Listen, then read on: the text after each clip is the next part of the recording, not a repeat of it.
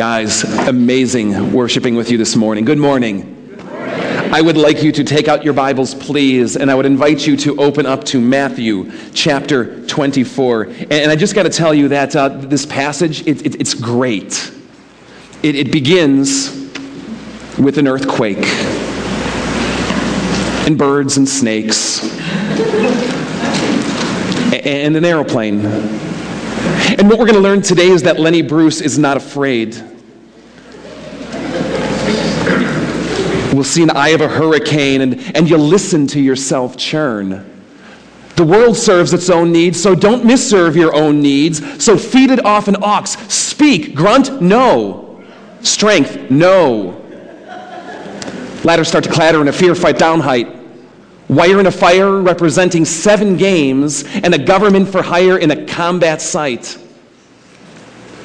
We're going to see that left to west is coming in a hurry with a fury breathing down your neck.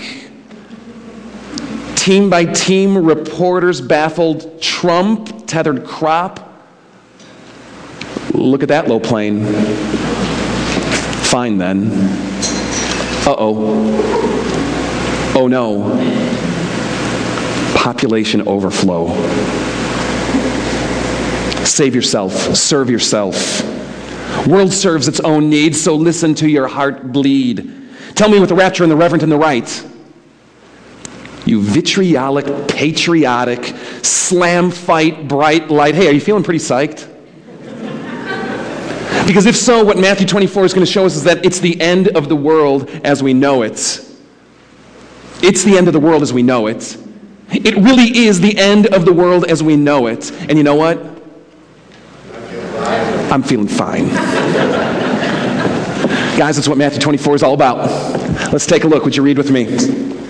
It says, Jesus left the temple and was walking away when his disciples came to him. And they called his attention to the big buildings. And he said, do you see all these?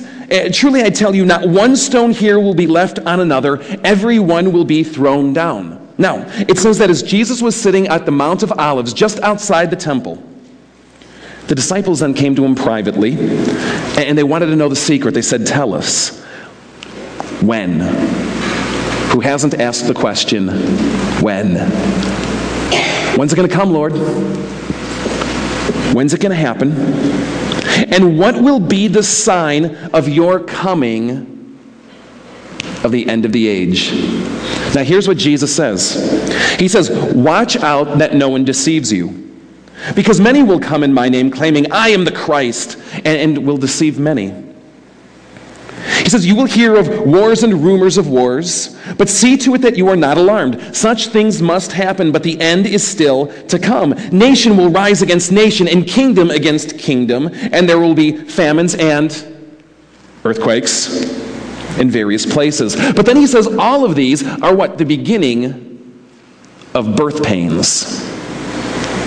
He says, you will be handed over to be persecuted and put to death, and you will be hated by all nations because of me. At that time, many will turn away from the faith and betray and hate each other, and many false prophets will appear and deceive many people. He says, because of the increase of wickedness, the love of most will grow cold. But whoever stands firm to the end will be saved. And he says, this gospel of the kingdom will be preached in the whole world as a testimony to all nations, and then the end will come. So when you see standing in the holy place, quote, the abomination that causes desolation, spoken of through the prophet Daniel, let the reader understand. Then let those who are in Judea flee to the mountains.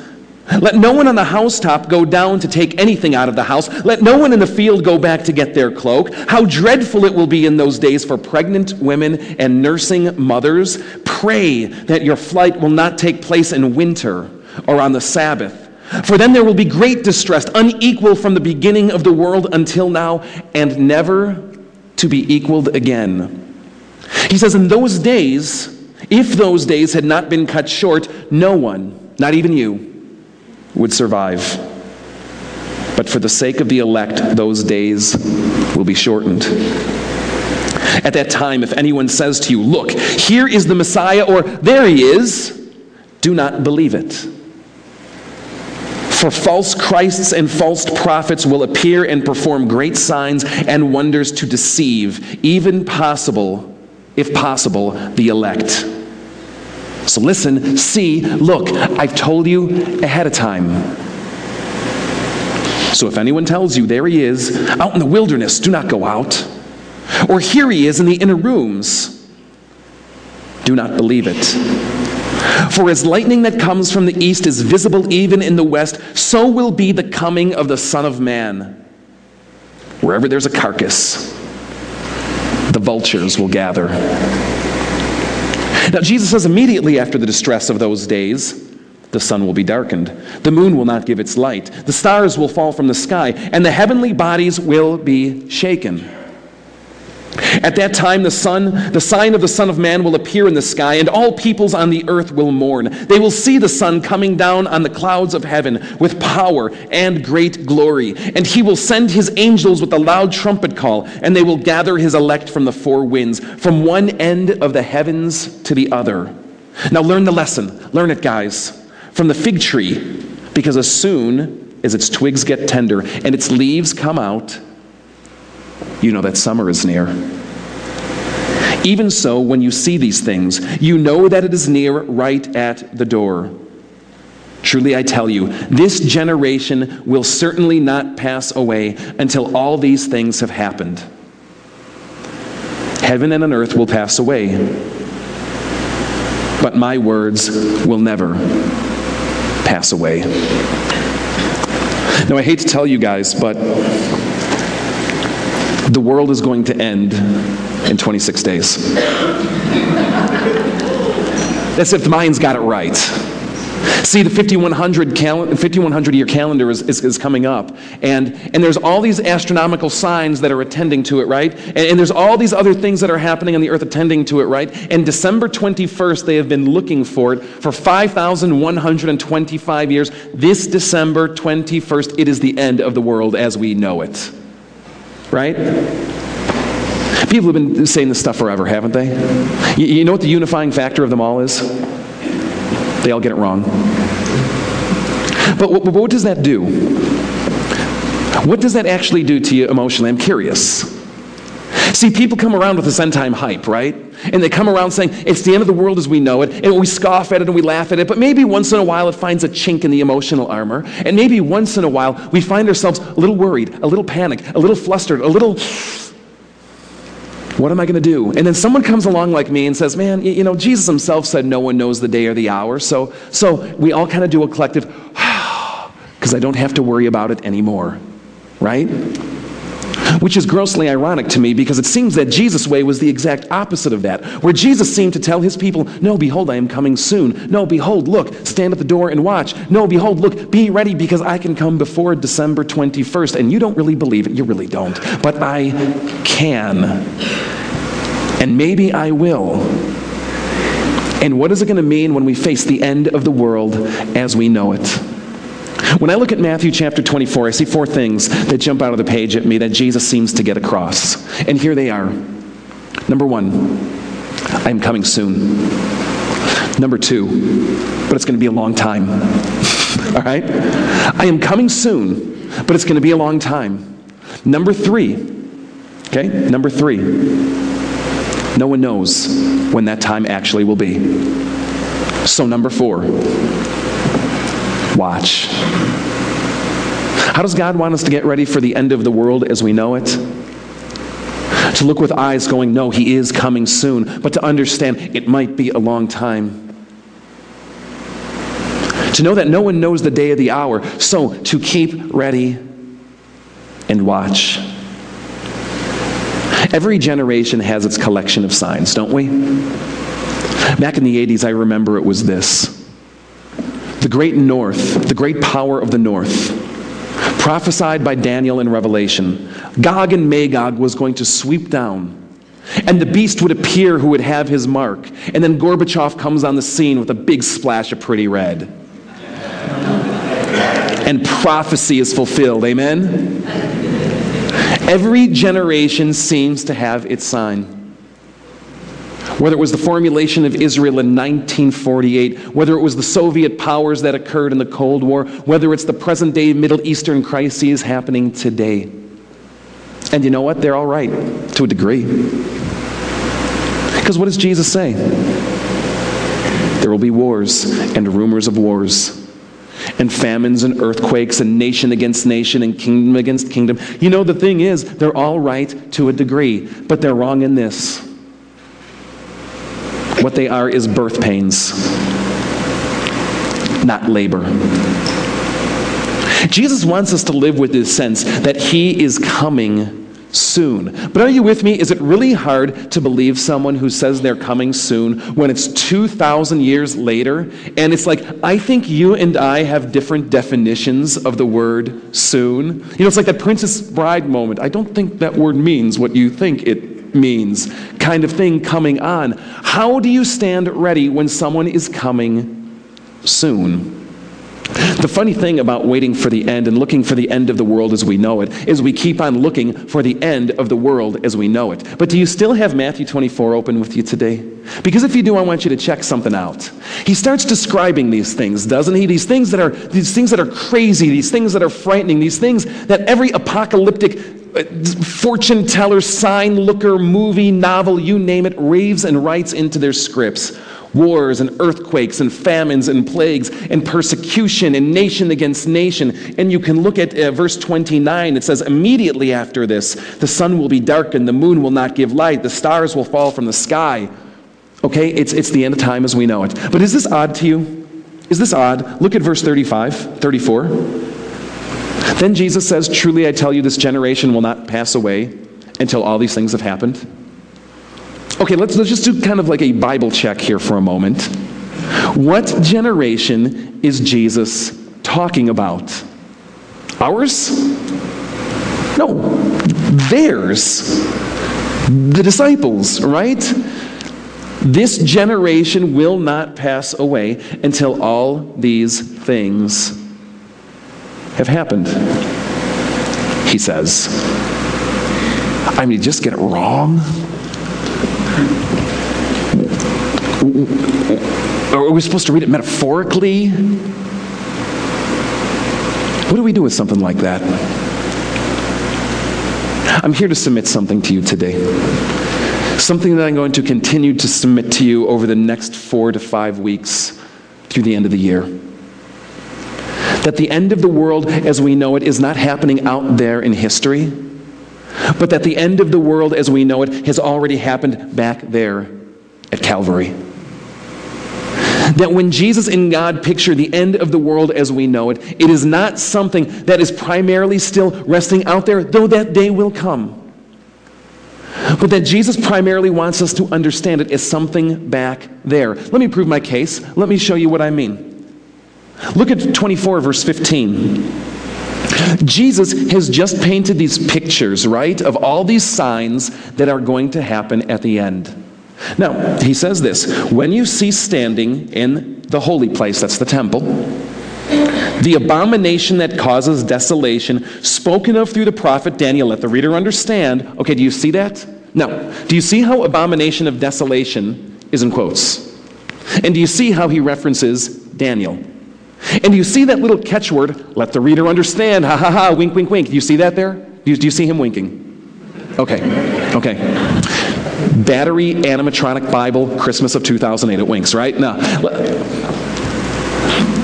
see, back around the year, let's go 165 BC, there was a tyrant king named Antiochus Epiphanes. You don't need to remember that, but it's cool to know, all right? Epiphanes meaning manifestation of God. His real name is Antiochus IV, but he thought he was all that and more, so he named himself Antiochus Epiphanes, Antiochus, the manifestation of God. So we're only dealing with a small ego here, humble man, right? Now, what Antiochus was bent on was having everyone in his territory direct worship towards the gods that he worshiped, direct worship towards the people that he thought were in charge, of course, including himself.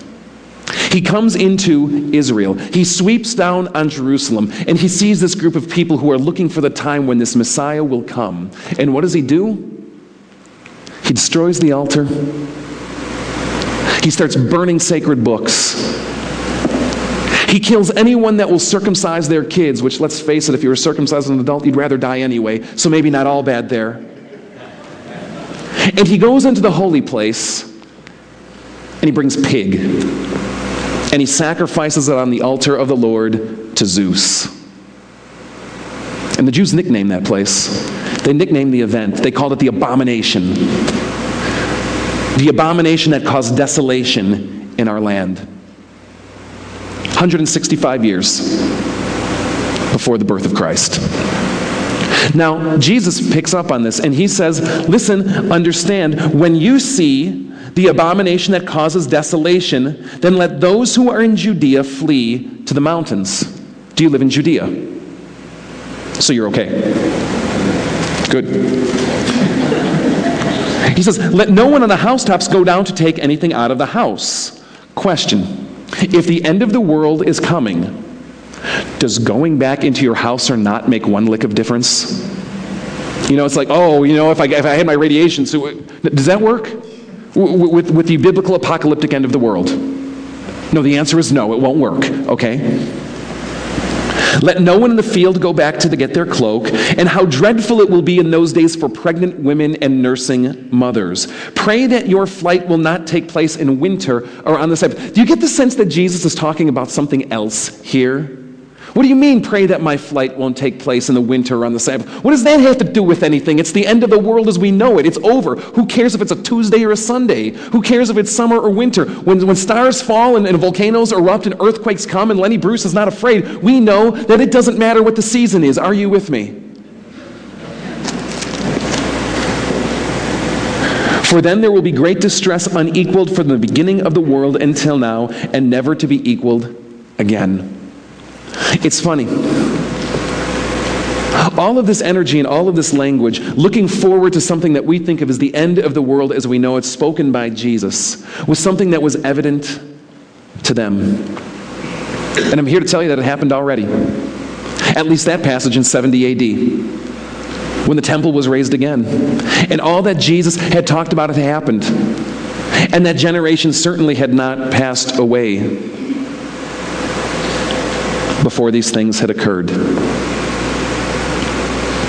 So many people spend so much energy worrying about the end, when the message of Christmas is that the inbreaking of Christ into this world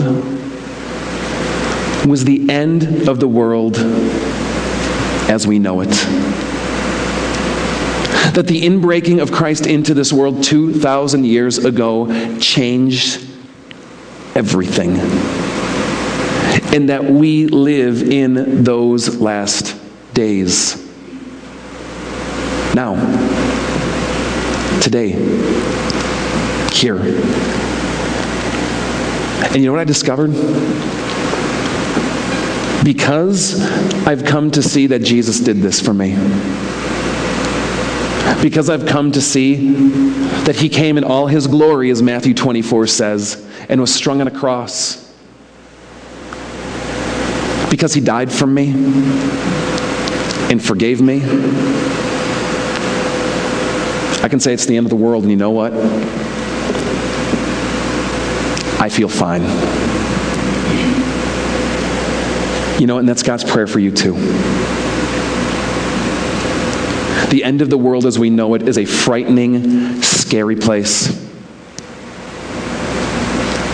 And certainly events will come that we are in the birth pains of that will signal the end. But you know what? No matter what I face, I feel fine. Because Jesus died for me. And my prayer is that you feel fine too. So may you live in a state of readiness, in a state of hope and in a state of expectation. That yes, he is coming soon. That yes, it may be a long time. That yes, no one knows the day or the hour. That yes, you watch. But that yes, it all looks differently through the Jesus lens. Are you with me? So I thought it would be fitting to sing, all right? So I'm going to ask you to rise. May I simply say, good luck.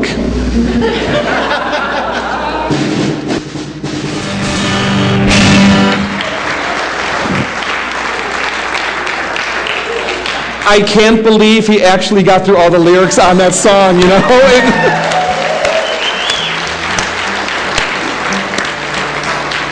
Would you pray with me?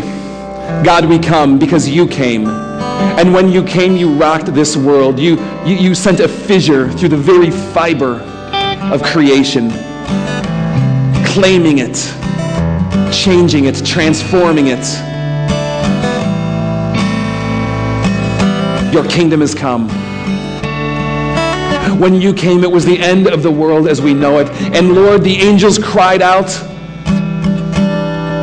We can feel fine.